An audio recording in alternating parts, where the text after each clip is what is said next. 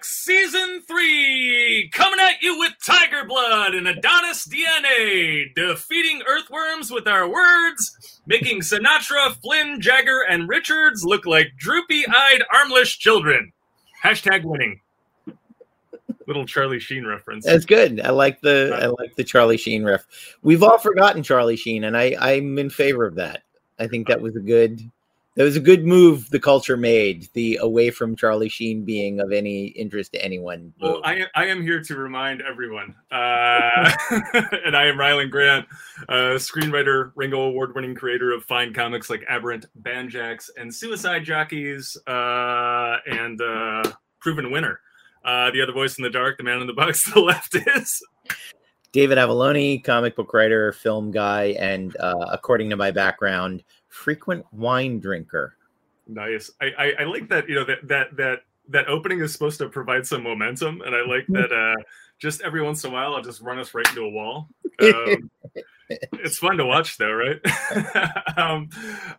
If you have missed any of our previous conversations episodes featuring comic luminaries like David F. Walker, Matt Fraction, Stan Sakai, Kevin Eastman, Rodney Barnes, and many, many more, our entire catalog can be celebrated via YouTube, iTunes.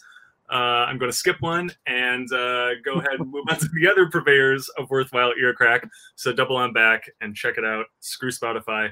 But as always, we have a great show for you today. Why don't we go ahead and bring our guests on, and I'll quit rambling. Actually, here. I have one thing to plug. Do it. I forgot about the plug. Today is Wednesday, March 9th, when this drops. And that means the 5th and final issue of Elvira Meets Vincent Price is in your local comic book shop and in whatever morass of comicsology Amazon is currently operating at the moment. It is the final issue. It is a standalone issue in its own way, and it also teases the very next Elvira series, Elvira in Horrorland, which will be coming your way in May. But plugs out of the way, let's bring in our friends Skylar and Rich. Howdy, howdy. Hey. Welcome to the show. Skylar, why don't you kick us off and tell us a little bit about yourself? Sure. Yeah, I'm Skylar Patridge. I've done work for DC Comics. Actually, this upcoming week, March 8th, will be Trial of the Amazons, which I'm actually working on part of with an amazing, amazing team of creators there. I've also done some work on Wonder Woman, Gotham Villains, worked for Vault Comics. I worked on the second arc of Resonant with David Andre, Jason Wordy, and just a variety of other comic publishers, Titan, D2, Scout, Dark Horse, and on and on and on. Nice. Is that it? That's all. Yeah, just a bunch of small things throughout there. Nice. And Rich? Hey, so I'm Rich Douek. I'm the writer of CSROs and Road of Bones with my buddy Alex Cormack at IDW. I've also got a new series coming out from Aftershock called The Ocean Will Take Us. That'll be out in April. I have Happy Hill coming out right now with Joe Mulvey, who I also did Wailing Blade with. And I've also done a little bit of work with DC and Marvel. I did a story in Superman Red and Blue last year and DC's Valentine's Day special this year. And over at Marvel, I did a Wastelanders Star-Lord, which is like basically like old man Star-Lord Nice. issue back in December.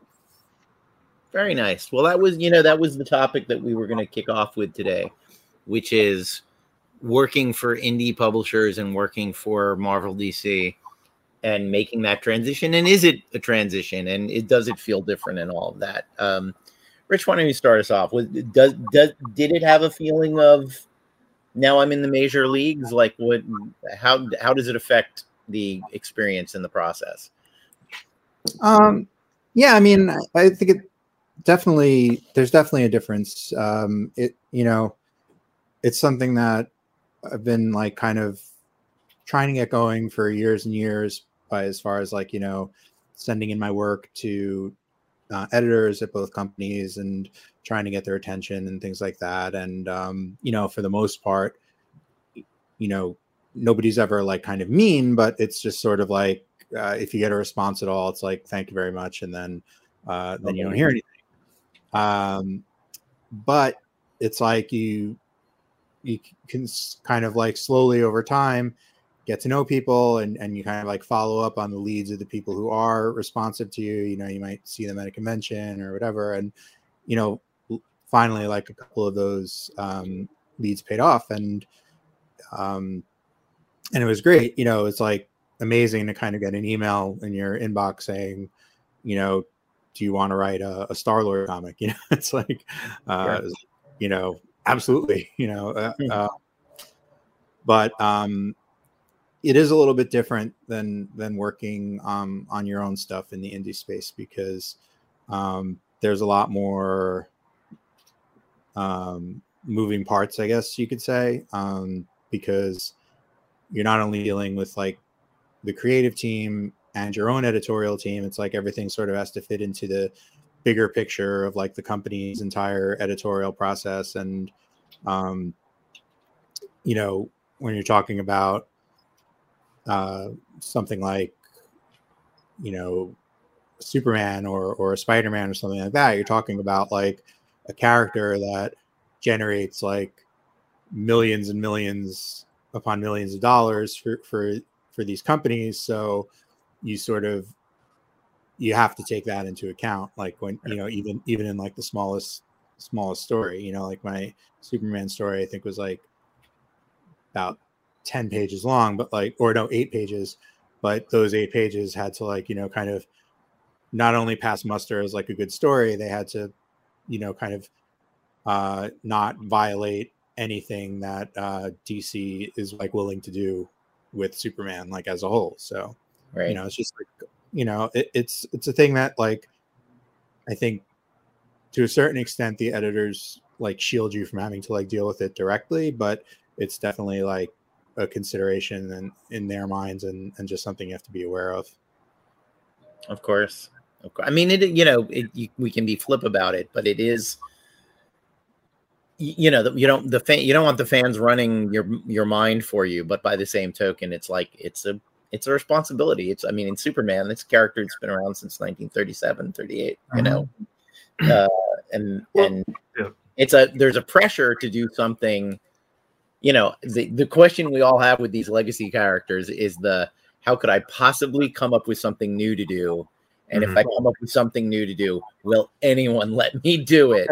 And, well, yeah, and it's not just a matter of what came before, you know, and what the expectations of the character are, you know, be it, I don't know, thematically and I don't know, spiritually, like philosophically, all of these things. But then there's not just one Superman book right now. Like Rich was not telling the only Superman story that DC was doing. They had 10, 15, 20 in development. And so it's like, okay, well, can I do this? Or does it cross streams with what this guy's doing over here and what this, you know, this woman's doing here with the character, and what we're going to see in a year and in 2 years. And I'm sure you got that. It's like, can I do this? No, you can't, because in 2 years, we're going to take this left turn with them. And, you know, that would fart in our proverbial dinner, you know? So no, you can't do that. Bring us something else. You know, these are the things that I hear from people over and over again. Nope. Maybe if you do this. I've always been fascinated with the run of Star Wars between Empire Strikes Back and Jedi, because they literally do the plot of Return of the Jedi in the comics before Return of the Jedi. The Empire builds a second Death Star before Return of the Jedi, and I've always just wondered, did Lucasfilm go, if we tell him he can't do it, then everybody knows that's going to be the plot of the next movie. So let's just fucking let him do the second Death Star thing and pretend it didn't happen. And, you know, like, so I do wonder about those things and, you know, the long range plans. Skylar, how was it for you? What was your experience making that transition? I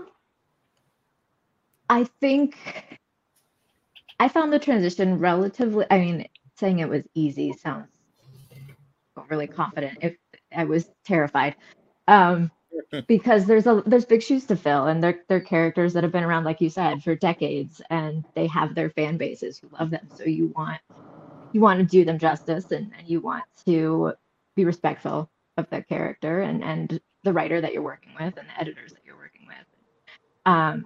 So yeah, I think it was definitely intimidating to come into DC and Marvel and suddenly be handling characters that have so much history to them and so many people that love them. But overall, I think your editors help you along and your writers encourage you, and it keeps you moving and feeling like, what you've been doing, if you've been working in indie comics or been doing something over here on the side, you take what you've learned over there and you bring it in, but you're just drawing and telling a story of a character that people know a lot better than your characters. Right. From an artistic standpoint, I think the only thing I really ran into was having to dial back, like blood. Working in indie comics, you can just be like, Yeah, that's one. Blood spatter. And so there were some areas in there where I think it's in Wonder Woman and the Road to Trial of the Amazons where Artemis is like just taking out a manticore. And I got a lot of freedom to work in that and kind of go wild with it. But yeah, there were some areas where we had to like tone down the blood just a little bit because I was going for it. So Sure.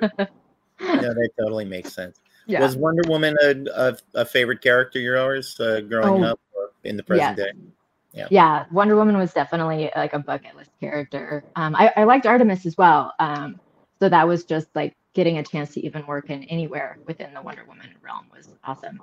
Do you have any other bucket list characters you haven't gotten to yet? This is like a boilerplate comic creator question that we rarely ask because it's such a common one. But since it's our topic today, For sure, yeah. I think within DC, Supergirl is probably like Wonder Woman and Supergirl are right about here with each other. And so that would probably be one of my biggest bucket lists. Punisher is another one, and the Marvel realm would be one I would love to tackle. Black Widow. I love all of the more grounded stories within the comic realm. So all the spy stuff, all of the, the space stories are awesome. Very, very superhero oriented stories are awesome. Obviously, I love Supergirl. But I do really like, Winter Soldier, Black Widow, Red Room. Like I love the element of all of those stories as well. So those are the big ones for sure. The one time I had a Marvel opportunity 20 years ago and I didn't get to take it, they asked me who my dream character was. And I said Nick Fury, and they kind of looked at me as if to say, "Don't ever say that. Don't ever tell people. Don't tell people that you're dying to work for Marvel so you can write Nick Fury." That's not. That's not. And at the time, I think it was it Garth Ennis that was feeding Nick Fury's reputation into a wood chipper and making it a toxic character no one could work with. So it was not good timing for me. Rich, what about you? Was Star-Lord a character you had grown up with or loved or on the bucket list at all? I mean, I like Star-Lord, but I never thought of him as like a character I'd like really kind of go after writing. It just, that was the opportunity and I took it, and I was really enjoyed writing him. He's a lot of fun, and especially kind of like the older version got to be a lot more I guess like the humor I got to use was like a little more like cynical, a little more like gritty and not like goofy, I guess, which I think like the movie version of the character leans a little bit more into that. But I kind of wrote him almost as like almost like a old, like how like kind of old Han Solo in like the new movies, I can't remember who it was that said the genius of the first Guardians of the Galaxy movie is that it's Star Wars, but it's 5 Han Solos. Yeah. There's no Luke Skywalker. It's just 5 cynical assholes. Yeah. Competing to be who can be the most cynical asshole, the least dedicated to saving humanity. That's interesting. Yeah. Sometimes there is that thing where you get offered an opportunity. The one piece of Marvel writing I've done was sort of unofficial. I helped Eastman with a Conan short. Conan is far from my favorite character, and certainly not my favorite Marvel character, if I even think of him as a Marvel character. but there's still that moment of like sitting down at the computer and going, I'm writing Conan. That's kind of, I remember seeing the John Milius movie on a midnight show in whatever that was, that magical summer of 1981 or 82, when all of the stuff that got greenlit after Star Wars came out had finally made it to theaters, and you had all these great genre pictures. But yeah. One thing for me that was kind of funny, because I like kind of wound up doing it in both the Star-Lord story and the Superman story, was like if you look at my Superman story, there's like 10 villains in there. Most of them are in there for just one panel, where like he's like punching them or blowing, like he blows up like a laser that like Lex Luthor is making, because the whole point of the story was like he was like kind of rushing through all these different fights. And then in the Star-Lord story, part of it is that he's kind of hallucinating all these dead heroes, because it's the Old Man Logan universe, and you know, most of like the heroes are dead. So I had these kind of like brutalized versions of like the X-Men and the Avengers in there and stuff like that. And it's like, part of it was just like, well, I got the shot, and I don't know if I'm ever going to get it again. So if there's ever a villain that let me write everyone. I was like, I'm just going to put like a lot of guest characters in there, just so I can, you know, say I wrote one panel with, you know, Storm in there or something. That's a really good idea. Yeah, that is a really and good I think something else that you run into is like, you may not wind up working on the character that is your dream character, but they might become your dream character in the process of writing them. You know, I knew about Artemis. I liked the character, but you know, Wonder Woman is where it was at in my mind. But so getting the chance to spend, you know, 4 issues with that character and spend more time with Vita Ayala was writing that short, spend more time with Vita's version of Artemis. Like, Sure. I adore Artemis even more than I did before. So you can grow into these characters as you work with them. Yeah, and I think that, you know, it's an interesting point. I mean, just I want to shift the conversation at some point into the kind of career building of all of this. I want to, you know, hear more. I mean, Rich already kind of touched on it, but so maybe we'll start with Skylar. But, you know, I want to hear about the sort of step-by-step process of going from indie artist or indie writer to putting yourself in a position. What are the steps in order to put yourself in a position to get in a Marvel or a DC? How do you make that approach? All of these things. I think the process is really, you know, our audience is mostly creators. You know, so how do they do that? And but you make a good point, Skylar, where it's like, you know, I mean, my answer to the like, oh, you know, if you could write any Marvel or DC character, who would it be? And it's like, where do you need me? You know what I'm saying? Right. I mean, you know, of course. Oh, do I want to write Batman? Sure. Do I want to write Iron Man? Of fucking course. But you know, you don't make that leap. You know what I'm saying? It was a problem I had early on in my my film writing career. I mean, I had a spec that made the blacklist and kind of blew up around town, and then I had a lot of opportunities thrown at me. But then I sort of downshifted to snobby with them. You know, it's like, hey, you know, fuck you. I don't want to write White Noise 3, you know, fuck you. and here's the thing is, if I had taken White Noise 3 a little more seriously, if I had written White Noise 3 and just very quickly became the guy that did a really good job polishing the turd of White Noise 3 and got my name on it, I would have been in a much better position. Mm-hmm. You know, the 3 jobs that I didn't get after saying no to that, I maybe would have gotten them if I was just the boob who wrote White Noise 3, you know, who just ate a little bit. And it's and this idea that we have to jump to the end and look for the ideal situation. I think whatever character they put in front of you, it is a massive opportunity. They've opened the door for you. It's an audition. So you go in and you write the hell out of it, or you draw the hell out of it, and you have an editor there who maybe like you isn't as excited about working on this project as he or she would be this project.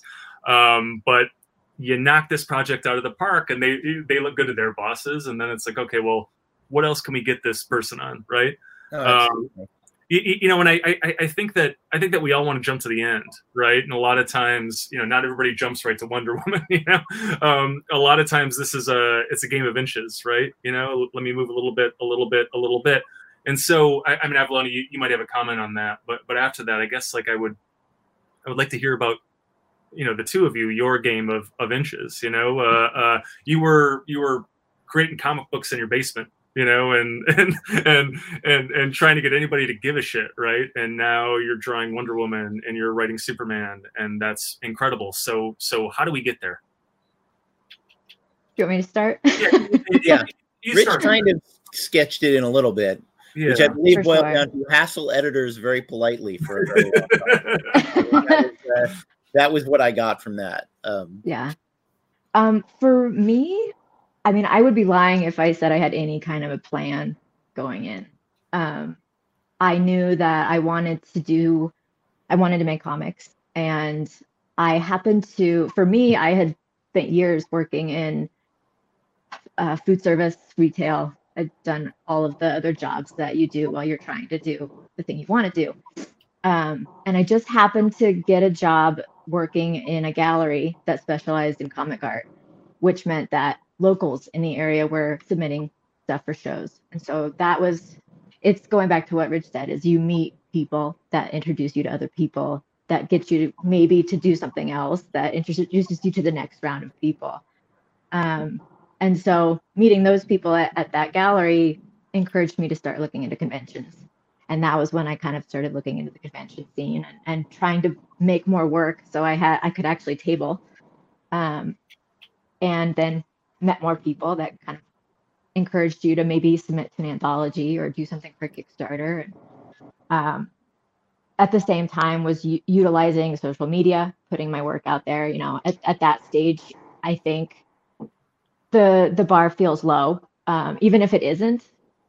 You're just kind of throwing your stuff out, and so I just kind of put as much stuff on Instagram as I could, as much stuff on Twitter, and just kind of kept making work and kept doing the conventions, trying to interact with as many people as I could.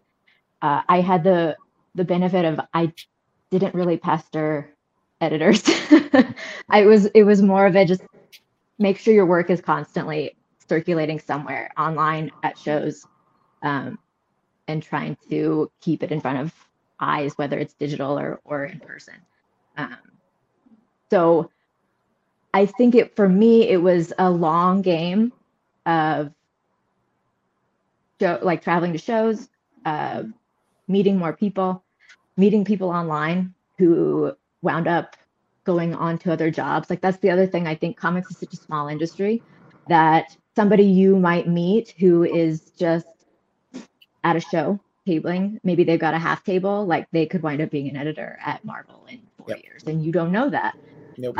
So you never know who you're going to meet and where they're wanting to go or where they'll find themselves. And so, yeah, that makes it feel like there's a lot of pressure, because it makes it feel like, you know, you have to walk on eggshells, but at the same time, it's just like be a good person, make the work, keep going. Don't be an asshole. It's not a bad thing to, you know, to go forward with the idea of maybe I should just be kind to everybody I meet at a convention. Yeah. Right. Not simply good way to live your life. An editor somewhere, but I was telling my wife a story the other day that just this writ large in the film industry. I did a movie called Terror Within Part 2 back when I was a grip, goofy little horror post-apocalyptic movie. And there was a PA, I think her name was Heather, and I was very nice to her and very polite and whatever. And a year later, I get a call, and it's Concord New Horizons, which is Roger Corman Studios, who made Terror Within 2.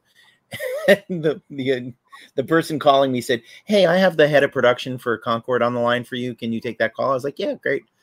And the person comes there and is like, "Hey, David, this is Heather. Remember me from Terror Within Part 2?" And I'm like, "You're head of production now?"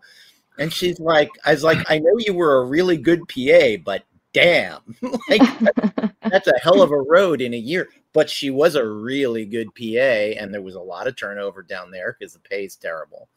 And she was like, "Hey, you want to be second unit key grip on 5-6 movies we're making this season?" And I was like, "Yeah, sure, I'll come down."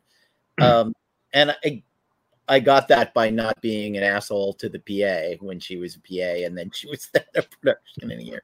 And going back to you know, what Ryland said about you take what's put in front of you. In the last month, I have written Alan Quatermain and Gulliver of Mars stories for Dynamite. And in both cases, my reflex was, no, I don't, come on. Gulliver of Mars, everybody hates that book. It's a terrible book. There's a reason it was out of print for 100 years. But then I took a deep breath and went, which means you can do whatever the hell you want with Gulliver of Mars and no one's going to care. And I projected him 20 years into the future where I did the math. I was like, oh, wait, he'd be in combat in World War I. What an interesting experience for someone who spent a year fighting Martians, like to be in the trenches with a machine gun and a, you know, carrying a sword that everybody is kind of baffled by. Why is that dude carrying a sword? It's like, well, Mars. But all that to say, it's like, yeah, when they hand you the thing, the keys to something like that, you know, it's, if you're good at what you do, you give it a shot. You give it your best shot. I mean, my father was a writer. He wrote over 200 published novels. And he had a quote that was, a real writer should be able to write anything from the Holy Bible to a garden seed catalog. And he kind of lived by that. And I try to remember that when someone reaches out to me with something where if my first response is, oh, that just seems exhausting, you know, to go, well, lean into the exhaustion. What can you, like with Alan Quatermain, I was like, do I really want to do a bunch of research about South Africa in 1895 just to write an 8-page comic book story? And it's like, yes, you do. Go learn about the Boer War, my friend, because this is where we're at now.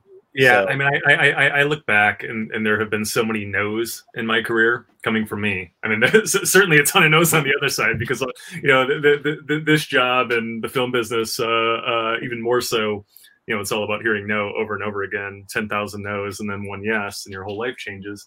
And then it's back to no's. But yeah, I mean, I can look back at 10, 15, 20 no's that came from this end. And if I changed 2 of those to yeses, I would be in a much better place, like catastrophically, right? And you know, I tested that month or 2 ago. Somebody out of the blue hits me up on Twitter, you know, with an opportunity. And you know, I think like all of us, I'm normally a little like, you know, you're hitting me up on Twitter, this is weird. And like, I don't know, a year ago or so, I would have been like, fuck this guy, block, you know, whatever. But I stopped myself and I was just like, okay, well, what if I just listened, right? And, you know, just fired a message back and started talking and, you know, twist and a turn, this thing mutates into a very lucrative, very long-term creative relationship with a company now.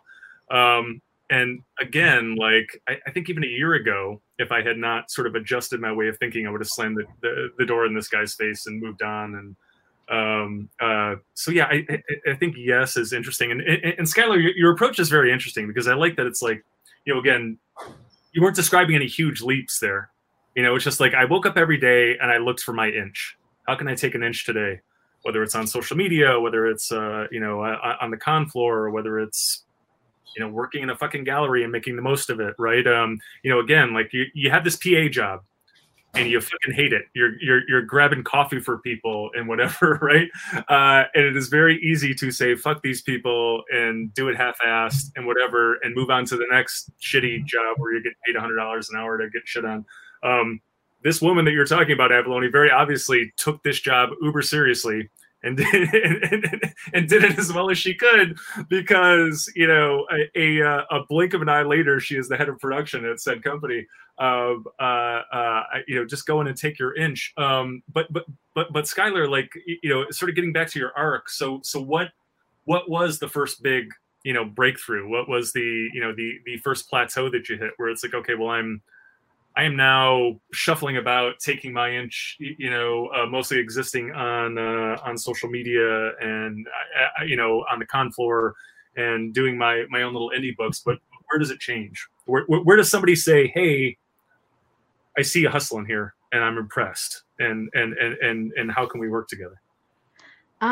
I believe I always say whenever I talk about like my trajectory in comics is when I talk about it, it sounds like it just, happened. Like it was just 1, 2, 3, 4, 5. When really it's, all over the place, and you contemplate quitting, and you contemplate um not maybe not doing comics. Maybe you should do something else that's adjacent to it. So I think it's one of those things where saying that you wake up and you look for your inch is, I think, probably a really nice way of saying it, because sometimes that's all it feels like you do over time, over years.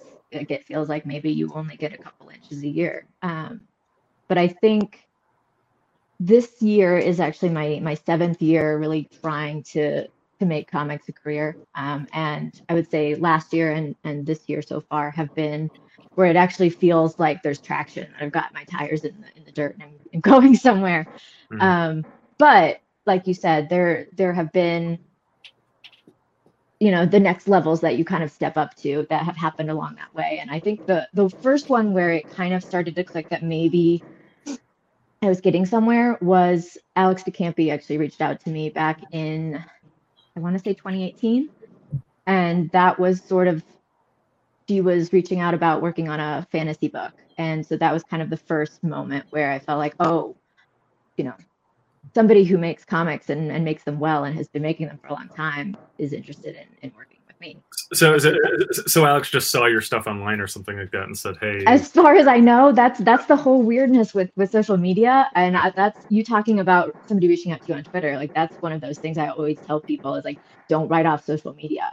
I as somebody, like I'm a tangible person, so I understand that need to be like, I want to meet you face to face. I want to put my stuff in front of you and shake your hand. Like I get that, but all of my work has come from online. Like I would say 99% of it, and a lot of it has been Twitter. And it sounds weird, people always kind of joke about, what's going down in the DMs. And for me, work has been going down in the DMs. Like people reach out to me in private messages a lot about books. And I have that website. Sorry, go ahead. No, I was gonna say I discovered you through the Visible Women exactly hashtag, and I didn't remember that I had met you at from across the table at I didn't either actually. Comic-Con. Like I mentioned you to Ben Bishop as someone I wanted to bring on, and he was like, "Oh, you know her?" I'm like, "I do, really? When did?" And he's like, "Well, she might have been on the other side of the room, but you were in a room together at a Comic-Con."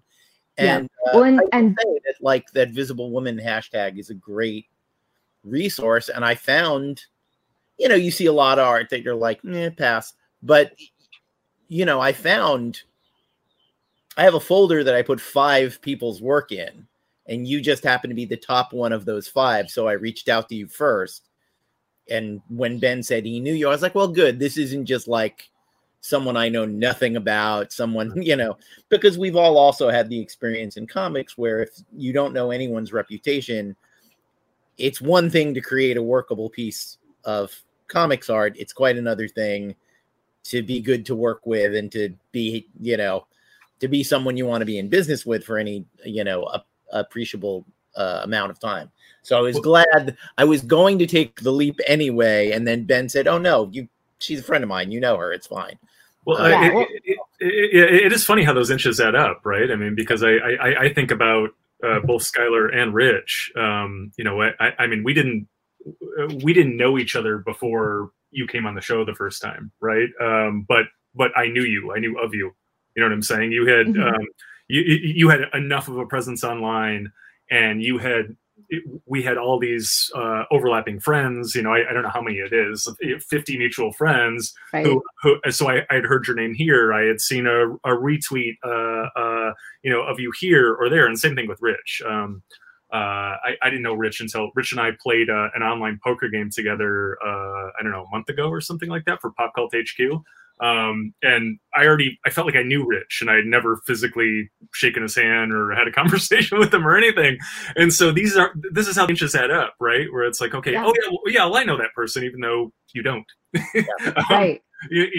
So I mean, if you I mean, it's I mean, for me, it feels sometimes like I'm making a spectacle of myself. Let me see how many times I can get in front of a crowd of a couple of hundred people at San Diego Comic-Con and make an ass of myself. Let me do a podcast here and scream at the at the top of it, and you know what I'm saying? But it's like, but this shit adds up. It's like, oh, I know him. He's the It does. He's the guy with the podcast. He's the guy who did that panel at WonderCon. He's I can't remember what. No, go ahead.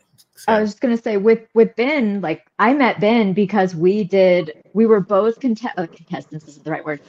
We were both artists that submitted our work to a cover contest for Dynamite. Oh, okay. And so we both submitted work for the Red Sonja cover contest years ago now. This feels like forever ago. But anyway, we both saw each other's work, liked each other's work, and just were like, hey, cool, like your stuff. And that was the beginning of that friendship. And that's, the internet can be weird because you can run into a lot of people who have sort of parasocial friendships with you, or they think that they're closer to you than they are. Yeah. But at the same time, you can wind up making these really great friendships from something that seems really another inch, Yeah. So the internet's weird. I try to be as gentle as humanly possible with the parasocial relationships thing, because it's like, I'm glad, I'm glad you have invested.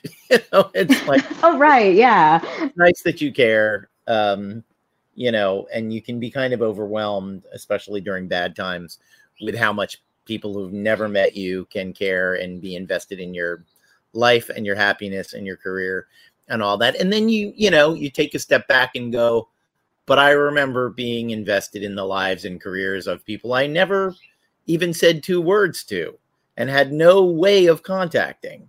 You know what I mean? The heroes of my youth in the 70s, it's like I couldn't go on Twitter and go, hey man, you're great. Like that wasn't. And then really... they could respond. Yeah. And now it's so crazy. Now we have this wild world. I replied to something Neil Gaiman posted the other day with a joke, and he retweeted it. And I don't know Neil Gaiman, but it was just kind of a funny, like, it's an odd thing. Yeah.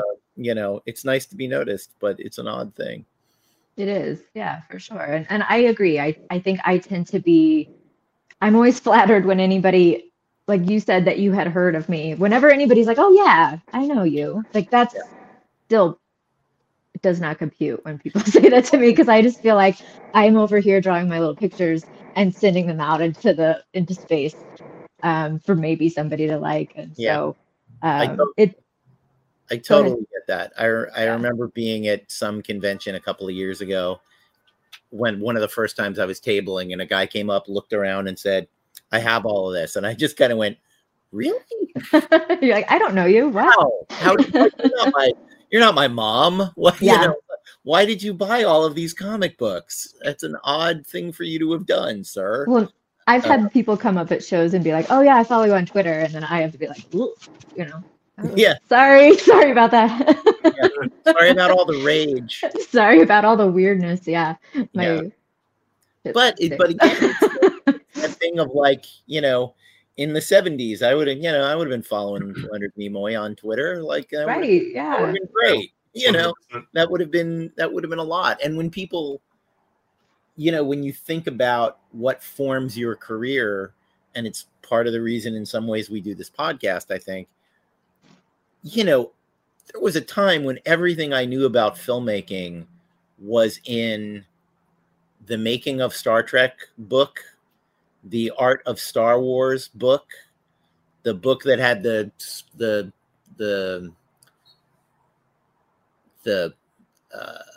storyboards from The Empire Strikes Back. It's like that's you partially learn the craft by hearing the behind the scenes stuff of the stuff you love, and you go, oh, that's how that was done. Yeah, director commentaries were a fucking revelation. I remember I probably heard my first one in 1998 or something like that. It's like, oh, wait a minute, I can go into the school library and get the Do the Right Thing laser disc, that they have to bring out in a cart because it's like 5 massive discs like this. Right. The Criterion Collection, and it's like, okay, let me put this in, and after a half hour I have to pull it out and put the other one in. But Spike Lee, Spike Lee is I'm going to watch the film with Spike Lee. He's going to tell me why he did this and what he did. And then after that, there is a 90-minute documentary about the making of the film. And I'm actually going to see Spike talking to the actors and oh my fucking God. Oh, and wait, John Woo did one. And there's one on Good Will Hunting, and I get to listen to Matt and Ben talk about, writing this thing. And it was mind blowing, right? It's like we have so much information available to us right now that we sort of take it for granted. Yeah. But yeah, I remember how just amazing that was. Yeah, no, it's a necessary component, and I think it's easy when you're doing this stuff for a living to forget being 9 years old and seeing your first call sheet in the making of Star Trek and going, oh, that's how everybody gets to set on time. That's how they know.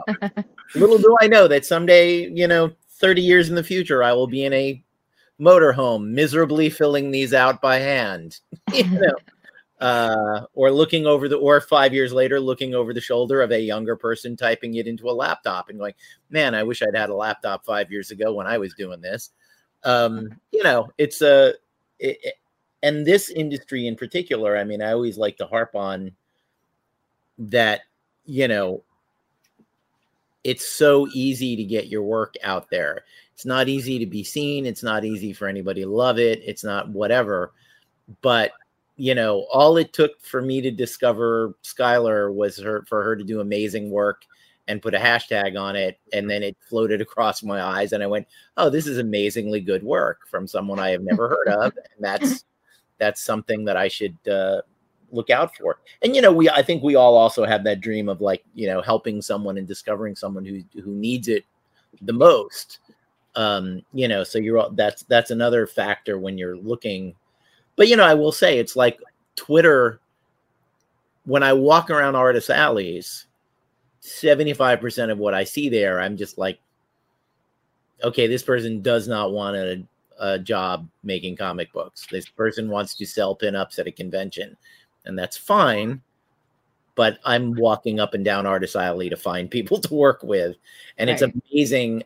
I have gone to whole conventions and walked up an entire artist alley. And aside from the people I already knew, I've been like, not one. And if I see someone with like beautiful pinups of someone else's franchise, I always say, is there under the desk, do you have any sequentials? Do you have anything you created? Can I see something that's not a beautiful painting of Princess Leia? Like, we all love a beautiful painting of Princess Leia, but show me what you can do and what you've got. So it's an interesting thing, but yeah, you can, if you're an artist in particular, it's a lot harder if you're a writer. If you're an artist, you can, I can't just put a script on Twitter and go, look at how great this dialogue is. People would think I was a crazy person, and they would be, not incorrect in that. So Skylar, sort of back to the story. I mean, you have this internet presence, this con presence, you're meeting people. You make yourself so visible, you take enough inches that the Alex DeCampi start reaching out and contacting you. When does that morph into, how do we get from there to, suddenly you're drawing Wonder Woman, right? When do the big dogs start calling? Do they reach out to you? Do you reach out to them? Are there hurdles between there and here and all of that stuff? Oh, sure. There's definitely hurdles. Because I mean, the big two stuff started to come in last year. That was the first time it happened, and it was another stepping stone situation. So last spring they reached out about the DC Pride anthology that they did. So I wound up working with Vita on The Question, Renee Montoya's story there. And I actually met Vita online. We actually didn't meet in person for, I want to say, maybe 2 or 3 years, but we had interacted online and became friends online. And we were trying to find something to make together. And this was right about the time that they started to kind of take off. And so, stuff happens, and we kind of just couldn't find anything to work together on. And then their work took off, and they've been doing amazing ever since. But anyway, we stayed in contact that whole time. And I think when Vita found themselves at DC with that opportunity to tell a Renee Montoya story, they thought of me. And so it was another example of who you've met and who you befriend and who you've networked with and where they wind up. And so comics is so small that you wind up pulling people with you as you can. You know, you may not always be able to, it might not always work out, but trying to pull those people along with you, your buds and people that you know are capable and can do the work. So I'm very grateful to Vita for that. And so worked on the Question story, and once that wrapped up, kind of led into the Aquaman work that I did, and that led into the Gotham villains anthology that I worked on, and then wound up at Wonder Woman. So it was sort of a stepping stone situation that kind of felt like it came out of the blue, but it was very much a reaching out to me situation. Like you said, it was kind of one of those, do you want to work on Renee Montoya? Like, duh. Like, obviously they have to ask the question for you to say yes, but it always feels like just crazy that they would ask you if that's something you want to do. Like, of course it is. Right. But yeah, so it was definitely, like I said, it's been, I want to say 3 years since I started working with Alex. And so all that time in between has been still hustling. You know, I worked for a movie theater company for a while doing like pinups for them. And it was a little local theater here. So it's filling in all those gaps along the way while you're trying to maintain that connection with people and keep networking. And yeah, it's definitely baby steps a lot of the way. And you get those moments where you go from, I've been working on indie comics and feeling like nobody's paying attention for 3 years, to getting that email in your inbox. And it's hard to pinpoint exactly where you planted those seeds. Yeah. But if you can keep at it and you can keep going and you've got the right attitude, and they eventually sprout. Not to be all metaphorical about it. Yeah, well, I mean, If I can hit you with another metaphor that maybe turns into a meta 5, like let's just all speak metaphorically now. But there's this metaphor that gets used in Zen a lot, where they say enlightenment, insight. It's never like getting hit with a bucket of water. Everybody assumes it's like, okay, well, I've been meditating for 10 years and suddenly I get hit, I get hit in the face with a bucket of water and I'm enlightened and all this stuff. But in truth, enlightenment, insight, it comes more slowly. It's basically like walking through fog, right? You're walking through fog for a long time and you don't notice it, but you are slowly but surely getting wet. And then at some point you look down and you're soaked, right? The fog has soaked you over time. And it very much seems like, I mean, sure, we've all heard stories of people getting hit, in the face of the bucket of water, proverbially in this business, but more so, you take your inch, you take your inch, you take your inch, and it feels like you're not getting anywhere. And then at some point you look back and oh, wow, I've traveled a couple of miles here. Right. How did that happen? Right. That's very interesting. I mean, I just like this. I like this. Again, I'm always trying to bring it back around to, what are the creators going to take from this?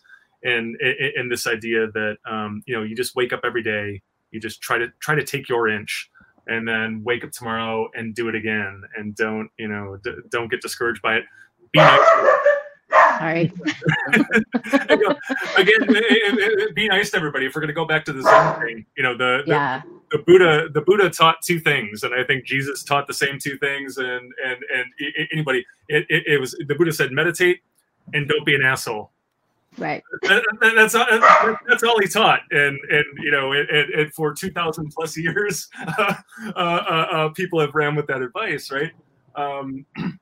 So yeah, I mean, I think that's a great thing. And then the other thing, was the idea of your writer kind of bringing you in is really interesting, and it's something that I have subscribed to from moment one, and maybe even the reason that Avalone is sitting with me doing the show is when a door opens for me, my first thought is to try and jam 12 of my friends through it before it closes.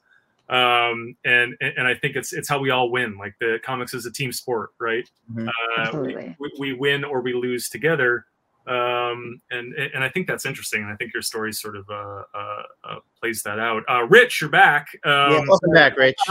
We probably should have addressed it, particularly for those who are listening, who are watching the video. But if you're listening, Rich seemed very quiet for a little while. He had to run down to the bus stop and pick his child up from school. Thank you, Rich, for returning and playing that out with us. I love I love the age we live in. So you don't look winded. No. Yes, that's a good thing. But let's get into your story. Let's talk about the just the steps along the way, the inches you took. I guess you are. I mean, what's interesting about you is that you have a very good day job. You're in the advertising business, and so this started out as something you're doing on the side, and now you're writing for Marvel. So bring us from point A to point B. So advertising, it's a good industry when you're creative, because you do get to write. At least when you have my job, it's I get to write and think about creative solutions every day, but you don't really have kind of the creative freedom to do what you want all the time, because you have to deal with your clients, and ultimately it's their money, and there's a lot of hoops you have to go through. So I kind of started writing comics as a creative outlet for myself, a way where, I could kind of have an idea and just do it, and nobody would be able to kind of tell me, oh, we don't have the budget for that, or that's not what we really want to say, or anything like that. It was something that I could basically run, have the final word on. And, not to say that I don't listen to my collaborators, because I do. And it's, the more I've done it, the more collaborative I've gotten. But I just, as far as starting out, that's what I was really looking for, is just sort of a little bit of measure of control in kind of the creative decisions I was making. And I had been writing for a long time, trying to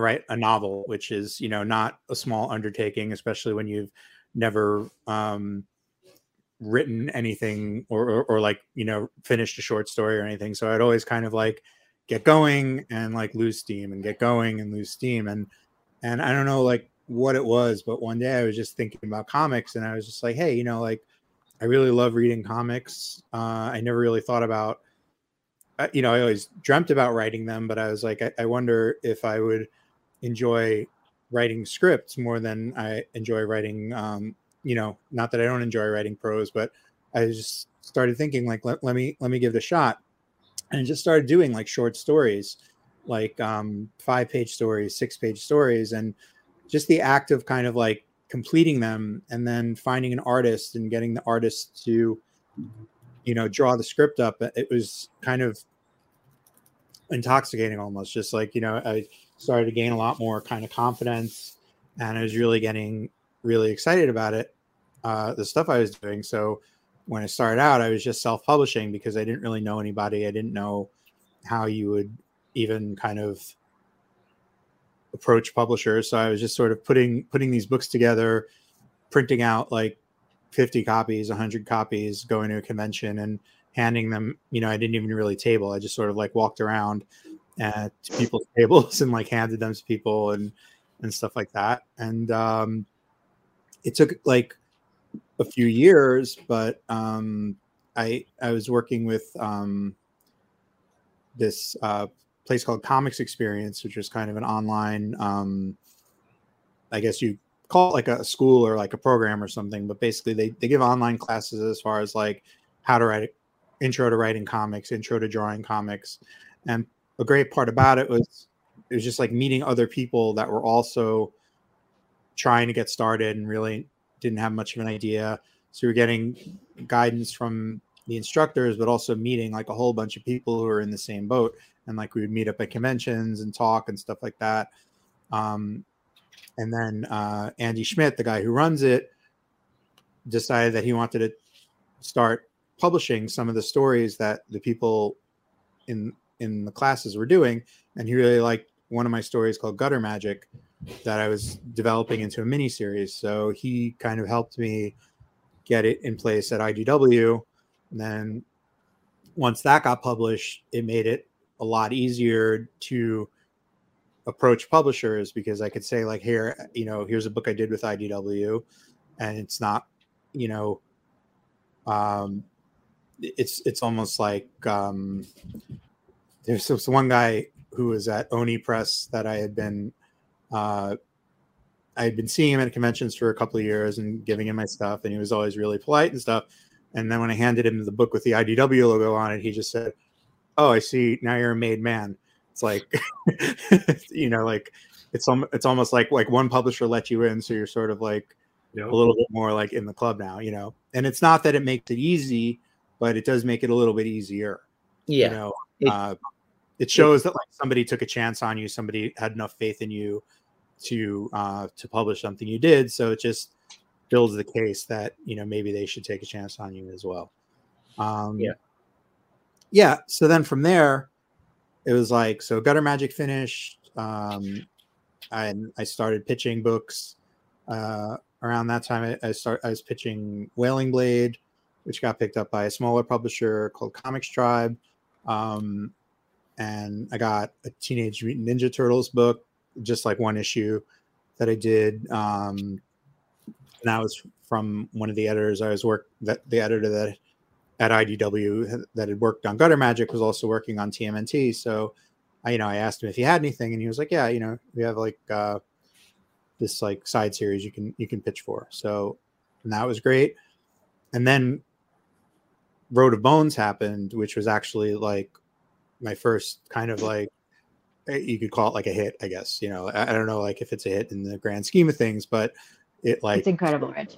I sold out the first printing. The first issue went through like 3 printings, and like every issue was kind of like selling out, and people were talking about it. So that kind of, again, it was like just like one more rung of the ladder. And then Sea of Sorrows happened. We pitched that as like a follow-up to Road of Bones, and Sea of Sorrows did well. And then a lot of people were kind of, you know, I think after Sea of Sorrows is when I first started having publishers kind of like coming to me, like asking me if I wanted to work with them, which was like Opposite Day or like Freaky Friday or something. It was like that, like it never happened to me. But yeah, I think it's a lot of it is just sort of like building momentum and just keep putting stuff out there. And like, you know, everyone, like if you're lucky, everyone is going to do like a little bit better than the last one and a little bit better than the last one. You know, it's I think it's the sort of thing where it's a little bit hard as a writer to get the attention of editors and stuff, because you know, I can send my books anywhere to like anybody, but you know, in order for them to really get a sense of my writing, they're gonna have to like sit down and read it. And it's that whole like, you know, not to be cliche, but like you can lead a horse to water, but you can't make them drink. You know, it's like I sent tons of editors my books, and like I said, no one's ever been like mean, but I know that the vast majority of them probably don't even open the email, you know, or if they do, they might open it, say like, oh yeah, I want to read that. And then like they get another call that like, you know, there's a ton of mistakes on this book, and they have a fire they have to put out, and they just kind of forget it. So it's the sort of thing where it just takes years and years of trying, and years of like, you know, like quite frankly, like really discouraging, like lack of feedback, you know, like the majority of emails I send even now get like no replies, you know, and it's, you know, it's not because any of them have anything against me or think I'm like an asshole for emailing them. It's just, they just don't have time. And it's, you know, it just is what it is. But I mean, it's the sort, you know, you just sort of have to, at least the way I look at it, it's like you send it, and hopefully you just sort of catch them at the right time, and then when they're interested, and an opportunity could happen. Sure. And even if they love you, yeah, they might not have. I haven't told Ryland this, but I have a feeling that Joe Ryban is listening to these at some point, because I've joked about how I never get, like, I'll send in a script and just not even get, I'll get like, got it, exclamation point. And I'm like, any feelings about it one way or another? And, I've always joked that he's got the John Hamm thing of like, I pay you and I keep hiring you. What, I also have to tell you you're great every day? Like, I don't need to do that. I've started getting back terse. Got it. Fantastic stuff. Exclamation point. And I'm like, I swear he's listened to me make that joke on here and gone, all right, fine. I'll tell you the fucking scripts are good. Jesus. Do I have to? It's sweet to me, but I won't mention a name, but there is a an editor, an executive. I don't know how you want to categorize him, but someone I met at a convention, and we had mutual friends, and we kind of struck up a conversation and traded cards. And he's like, hey, next time you have something, email me. And I've sent him, 3, 4, different projects and no reply. And here's me on the other end, like anyone would be, like seething a little bit, right? Fuck you, dude. Yeah. You told me to send to you.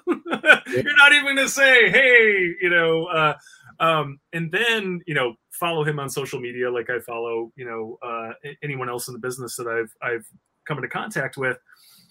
And he wrote this very long post on Facebook, bringing like a very serious issue to the crowd, to the mob, being like, hey, can you help me sort through this? And he's basically saying like, look, I get like 2,000 emails a day. And I literally, I have no idea how to sort through this at this point, how to categorize this, how to do that, how to do this, how to do that. He's like, I'm thinking about paying someone a lot of money actually just to go through my emails. 2,000 emails a day is a full-time job. This person will read my emails, delete most of them, categorize, triage the other ones, put them in front of me. Like, short of hiring an assistant, this person could not read his emails every day. And that's just his business account. He probably has his personal account where his family's emailing him, and right. his landlord, his, you know what I'm saying? And so, you have to take that into account. I mean, this is good advice, Rich, where it's like, these people are so inundated, and literally everyone and their brother wants a piece of their time. And these people have, they're worried about the, whatever it is, 5, 10, 30 books they're responsible for, they're actually in print. And then they're responsible for the proposals that are coming in from Kevin Eastman and Garth Ennis and whoever else. And on top of that, they have families, and they have mortgages, and they have grandparents that get sick, and they want to see their friends every once in a while, right? They want to head out to a beer with their colleague, and so they have this much bandwidth. They have a thimble full of attention to devote to this sort of stuff, and they have 1,000 people trying to pour a pitcher of liquid into it, right? And so you have to, I mean, it's you have to take that into consideration. You have to not take it personally when you don't get a response or you get a quick no or whatever. But also, there is this other question: how do you make enough noise to rise above that? When you become the guy with the IDW book or the guy with 3 or 4 IDW books, then when that triaging happens, you get put up, you get put into a higher category, right? And for me, it was okay. Well, when I came into the business, I didn't have any comics experience, right?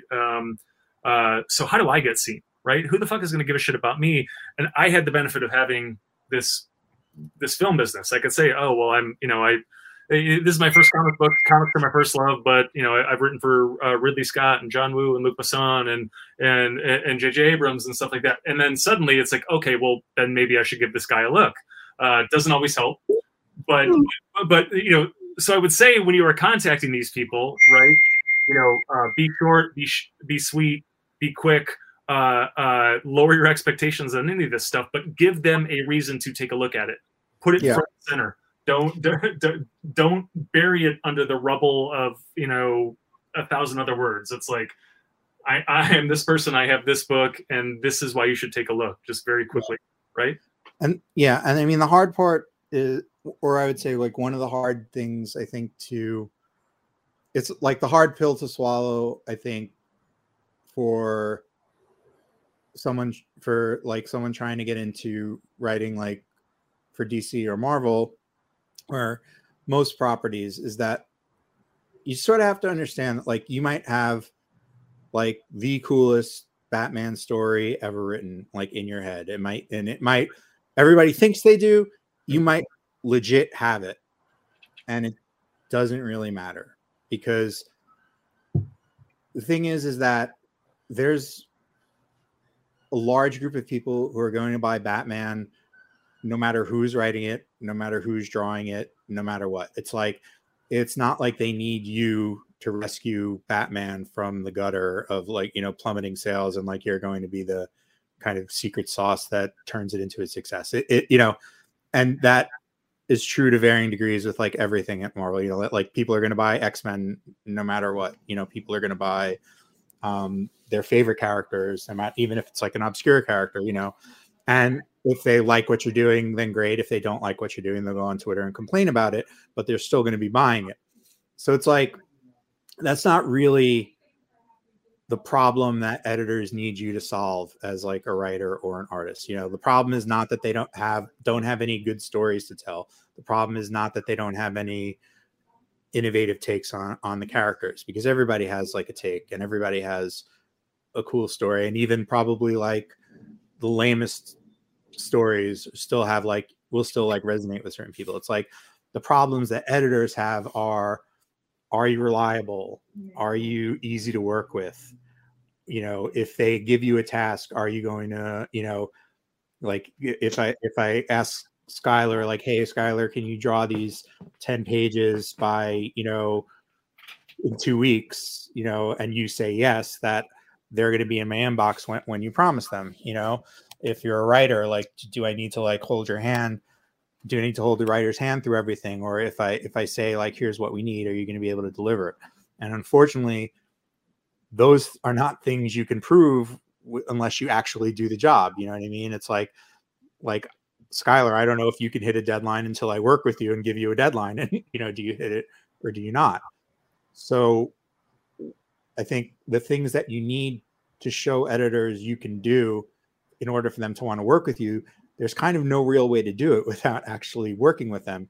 And the closest thing you can do, I think, is completing projects either on your own or with other people, because that's at least like proof that you can get it done and you can get it out there. There's some tea leaves to read there, right? I mean, if you're, you did a lot of work at IDW. You know what I'm saying? You didn't do one book at IDW and then they never took your phone call again. It's like, okay, well, IDW came back to that well a couple of times, so they're probably pretty happy with them. We can probably count on a certain measure of professionalism with this guy. And so I think that says a lot about you. I mean, I think that if you can prove yourself, and I think that's what's really interesting about your story, Rich, is that it's not that you weren't fighting the battle on all fronts like all of us and taking your inch here and your inch there and all that stuff, but you had an opportunity at IDW. You're like, okay, well there's an elevator to the top of this building right here. So and they like me, and it's a lot easier to get people to read things, to get yeses here. So I'm going to make the most of this. I am in this store right now, and so let me set up a fucking tent here, and let me do as much work here as I can. The other thing is that people, like, they talk to each other. People talk to each other. Editors talk to each other. So it's like, if you do a good job with one person, maybe they'll maybe not even like formally recommend you to somebody, but they could be just like sort of talking to somebody, talking to another editor and being like, oh, hey, like, you should check this out. That's worth a ton more than like me sending my own stuff out. Here's what I was going No, and that, that's also a big part of the reason why I said yes to Alan Quatermain and Gulliver of Mars is you really want to be someone who they come to with things, and you want to be someone they come to with challenging things. There was a period I had petitioned to be in an anthology series, a Red Sonja anthology series, and they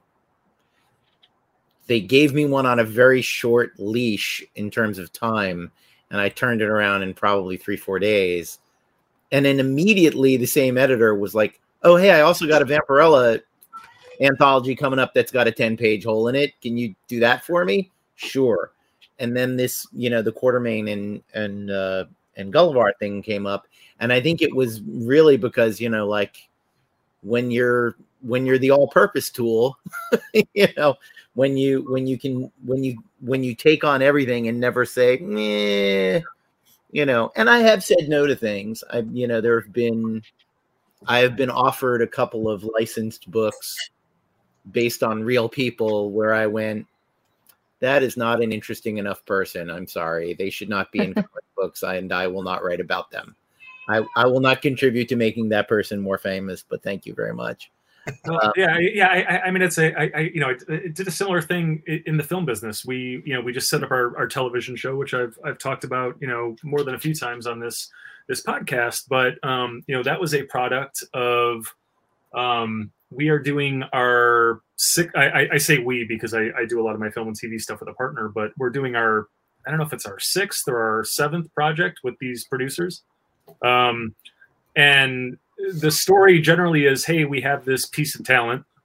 It was Adam Wingard at one point, who directed the Kong versus Godzilla movie. And, they're just like, hey, we have Adam, and, Adam has this idea, and, he doesn't have the time to write it because he's off directing giant things. So, like, why don't you come on in and sit with him and see if you can figure stuff out? And we get this reputation as guys who could do this. And so we sit down with Adam for a couple of hours, and, he leaves the room feeling like $1 million and that we've figured out a direction on this thing. And then it's like, okay, well, how do we, let's get this thing on paper, and let's move along. And it was a similar thing with the TV show where it was like, they're producing Blind Spotting with David Diggs and Rafael Casal. And it's like, well, they want to know what the next thing is.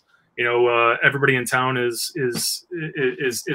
wondering what they want to star in together next. And so why don't you guys sit down and figure it out with them, right? And we did that. We spent a couple of weeks with them and just hashing it out, and they had some ideas and we had some ideas, and then suddenly we had this TV show that is now set up. And so yeah, I mean, I think that, again, you go in, you acquit yourself professionally, right? And it's about deadlines, and it's about being great to a great hang, easy to get along with, that you're going to come in throwing fireballs every day. And once they know they can count on you, they're going to keep coming back to that well. I mean, I think that's it is a very big deal. And I will say, because this cracked me up, an editor who ghosted me on a project had a tweet the other day on Twitter about how you should always be professional and respond to your emails. And I bit my tongue as hard as I have ever bit my tongue in my life, because they're a nice person and I have no desire to call them out. And I'm sure there's a good reason why they got busy, and I never heard from them again after they reached out to me to ask me to pitch a comic book to them. But yeah, it does go both ways, but you do also have to be tolerant and know what everybody is dealing with and how much, because of the nature of the business. Look, it doesn't pay that well. We all got our hands in 1,000 things. We're all juggling a bunch of stuff, and whoever hits you in the foreground with the best reason to keep working, that's where you're going to direct your energies until the next person hits you with a good reason to focus on what they want you to focus on. So it's all freelance is a question of juggling. And it's just a thing you have to get used to. And, one thing I wanted to say before we wrap up is I never want to present the idea that the big two are more valid or more worthwhile work in any way, shape, or form. It's just they pay the best and they have the most iconic characters, and that's really what it comes down to. I always kind of whisper. I did a Zorro panel because I had done a Zorro comic, and I always kind of whisper into the microphone, "I'd rather write Zorro than Batman." Don't ever tell anybody at DC I said that, because of course I would love, what I'd really like is to make Batman money writing Zorro. That would be or make Spider-Man money writing The Shadow. Yeah, I mean, I've said it before. It's like you start doing this, and then you have your book. You have to go out and promote your book, and you promote your indie book, and there's a little success with it. And the first question you get from everybody is, okay, well, what is your dream character? Who do you want to write? And they assume it's going to be a Marvel or a DC character, and you know, the first couple of times I got asked that question, I just sort of fumbled through it and said what people, you know, I thought people wanted to hear, like, I don't know, I guess Moon Knight would be kind of fun, and blah blah blah blah blah. And it's like, the truth, at some point I had to stop and be like, okay, I've answered this question 3 or 4 times now. I need to figure out what my actual answer is. And so I sat down and I thought about it, and I'm like, you know, it's not Marvel or DC, and not to say that I would turn down one of those jobs, of course, and it would be a lot of fun and I would love it, and so please call. But my dream job, I want to write a Johnny Lawrence story. IDW has the Cobra Kai license. Johnny Lawrence is my spirit animal. That's my fucking dream. If I could write anything right now in comics, I would write a Johnny Lawrence story. And so sign me up for that. IDW. I will leave my phone number in the show notes here. Give me a fucking call, and that's mine. And we're all different. And you know, I mean, I have the luxury of you know, the comics got to be a side hustle and stuff like that, and so I don't have to necessarily, you know, worry about, okay, well, let me take the highest paying and the most prestigious and all that stuff. But regardless, if I didn't have 2 cents to rub together, and I was give me Johnny Lawrence. Well, I think that's also something, like when we first started talking about our arcs as creators, I said I didn't really have a plan, and I think having a plan is good. I'm not trying to say you shouldn't have a plan. Don't just barrel into rooms and guns blazing. But I didn't really have any expectation, I guess, was what I mean when I say that. And that I just wanted to make comics. I just wanted to draw. I just wanted to draw stories. And I don't want to say I didn't care if I got into the big two's, you know, crosshairs, but it wasn't my goal when I started. My goal was that I just wanted to tell comics. And if I got Batman money or I got Wonder Woman money, then that's just icing on the cake. And that would feel like maybe validation or better understanding that I'm doing quality work, or I'm doing better work that is warranting that those eyeballs.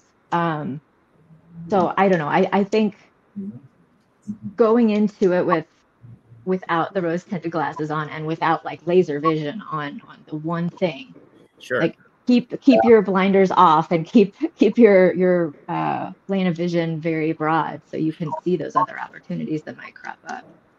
Yeah. No, if your plan in comics is, you know, I'm just starting out and I have a web comic and a Kickstarter, and in 5 years I'm going to be writing Superman. Stop now.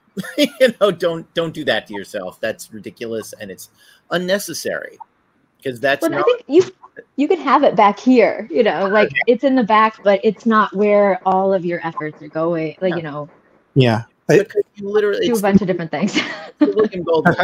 Nobody knows anything. Yeah. You don't know what you're going to be. If you had asked me, you know, 30 years ago, you're going to be a comic book writer, what's the first character you think you're going to write? A steampunk version of Vampirella did not exist and would not have been on my list for 1,000 reasons. But holy shit, did I love doing that comic. And she's an amazing character, and it launched my entire career. Without selling terribly well, to be honest. But it didn't sell well. But I hit my friggin' deadlines, and those scripts were very good. And so that's why they still hire me, you know? Yeah. I think for me, it's like, like the way I kind of separate it in my head is it's like keeping in mind that like some things are dreams and some things are goals, and you can't kind of, if you mix the two up, then you're kind of inviting disappointment and heartbreak into your life. And the way I kind of divide them is like, dreams are things that like would be fucking awesome if they happened. Goals are things that I can like work towards and achieve. You know what I mean? So it's like, it might be my dream to write Wolverine or Batman. There's nothing really I can do to like make that happen. You know what I mean? That exactly. Like a lot of things kind of have to line up in order for that to happen. But like my goal can be that I'm going to write some kick-ass stories that if anybody at Marvel or DC ever read them would want to give me a job. You know what I mean? So it's like, I think that's kind of how I separated in my head, where it's like less about the outcome and more about like focusing on the stuff that's under my control. Like I can control like what I write, what projects I work on and stuff like that, and focus on doing a good job. And then like the dreams are just sort of like opportunities that I would love if they came along, but yeah, you still got to get really lucky, but you have to work very hard to be in a position to get lucky, right? So and you also have to have a sense of reality about not just the comic book industry, but how life is. My wife is a lifelong Star Wars fan, and she got a gig as a costumer on making costumes, being a seamstress on the Obi-Wan Kenobi show. And awesome. Before she started it, I said, I just want you to remember that this job might be awful. Like you're going to go in and be really excited, but the supervisor could be the worst person in the world. I don't want this to be a crushing disappointment if it turns out to not be everything you ever dreamed it was. As it turned out, that show was amazing. Everyone she worked with was great. She made a new best friend on the, in the workroom on that show. Other things she has worked on that may have been lifelong dreams did not work out that way. But it's that thing of like, yeah, you might get an opportunity to write character X, and it's going to be the worst possible version of it. And the editor is going to push you in a direction that you think is apocalyptically dumb, and you just have to go, okay, it's a pity that I got to write Batman, and the Batman I'm writing is the one where he's trapped in the body of an 8-year-old. Okay, well, I'll make that work. It's not what I wanted. I have a friend, and I won't name any of the names, his favorite comic of all time, he got a chance to draw it, and it was one of the worst experiences in the business he's ever had. Yeah. And I hope to one day write that character and redeem that experience for him and say, here, you can have a good experience because I wrote you a script that you want to draw instead of one you don't want to draw. Hopefully no one will do a lot of math in their head and figure out what I'm talking about. But who are his friends and what are their favorite characters? But yeah, it's, so even that, it's like, yeah, you might get to do the thing you really wanted to do, and it might not be great. So why not just focus on the things that you're doing? And I think you made a great point, Rich. Dreams and goals. It's nice to have dreams. It's nicer to have goals, and focus on the goals and focus on what's in front of you. And also I have to say, it's like the joy of playing with other people's action figures is really something. Like getting to work in that bigger world that is, pop culture relevance is amazing. But the charge of your own thing that you created, that's all yours, man, that's a whole different charge. And I'm sure there are people who will never, their only interest is in stuff other people created. And, I'm absolutely not going to name names because this would become the most unpopular opinion ever. There are great artists who are incredible at what they do, who have no ability to create original things and are just amazing at pastiches of other people's things. And that's its own talent. But I hope I never find myself in that space where I'm not creating something that's mine, that belongs to me, that's not just, here's the public domain version of this thing that you like, or here's this thing that you like. It would be great to write some of these iconic characters, but like, I don't have the thing in my head that's like, I'm going to write Superman and it's going to be the best Superman that Mark Waid and Kurt Busiek are going to be better at Superman than me. That's fine. That's fine. You know, I'm okay with that. Those guys are specialists. You know, so it is balancing expectation with reality and enjoying, you know, to bring it home, you know, to enjoying the work that you're doing and finding the way in to whatever thing you've been pitched, whatever thing has been handed to you to play with. It's like, okay, well, what is my take on this that makes it mean something to me? And if you go that direction, I think you always end up with something worth seeing. It just sometimes you know, my example is always the Fantastic Four, and I like the Fantastic Four. I think in the right hands they can be great. But I always use the example, if Quesada called me tomorrow and said, "You're doing the Fantastic Four," within a few days I would get to the right place. But when I hung up the phone, I'd be like, I guess they fight the Doctor Doom and the Cosmic Cube, Galactus. I don't know, you know. And I think you know, the real talent in this business is take a deep breath and go, God damn it, I care about the Fantastic Four. What can I do? Clear all that junk out of your mind, and I'm gonna bring my A game to this thing that's been served up to me. And then at the end of it, maybe you do really, really like the Fantastic Four. Yeah. Oh, yeah. Like it always happened to me that I was reluctant to do both Betty Page and Elvira. In the abstract, I went, this is some Xenoscope girly magazine stuff, and I don't want to write that. And I researched both people thoroughly and went, no, those are actually kind of amazing women. And if I write them honestly, I can make an amazing comic book that's not a girly magazine. And luckily, you know, Dynamite and both estates, Betty's estate and the real Cassandra Peterson, were all completely on board with the directions I went, which they might not have been. You know, I've said this before, but I did a 2-issue, 3-issue run of Betty Page where she was in British Army fatigues for 2.5 issues. And I had a moment on the 3rd or 4th issue. I was like, you realize this is a Betty Page comic, right? You should maybe put her in a nice dress with some makeup on or something at some point. I don't know that people are buying this to see her wear fatigues for 3 issues. But that story worked out. And honestly, no one complained. I didn't get a single, have you forgotten that she should be in a bikini every once in a while? Like, isn't that kind of why you're doing this book? It's like, not really. But anyway, we have reached a pretty deep running time on this, so we should probably wrap up. We usually wrap up with asking people where they can be found and what they have next. So, Rich, why don't you go first? Sure. So you can find me on Twitter and Instagram at rdouek. That's RDOUEK, and that's my website as well, rdouek.com.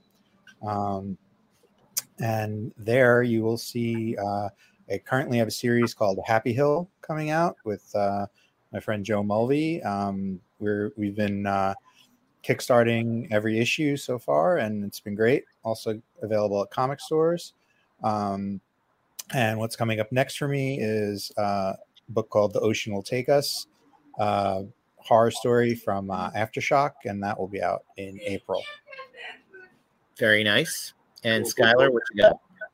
Yeah, you can find me at Sky Patridge on Twitter and Instagram. And my website's skylarpatridge.com, super simple. And then this upcoming week, March 8th, is Trial of the Amazon starts with DC. And so that's my big thing that's coming out soon. Nice. And then hopefully here toward the end of the year, I will have at least more news on the big fantasy graphic novel that I mentioned earlier with Alex DeCampi. So that's taking shape soon. How many pages is that? About 300 pages.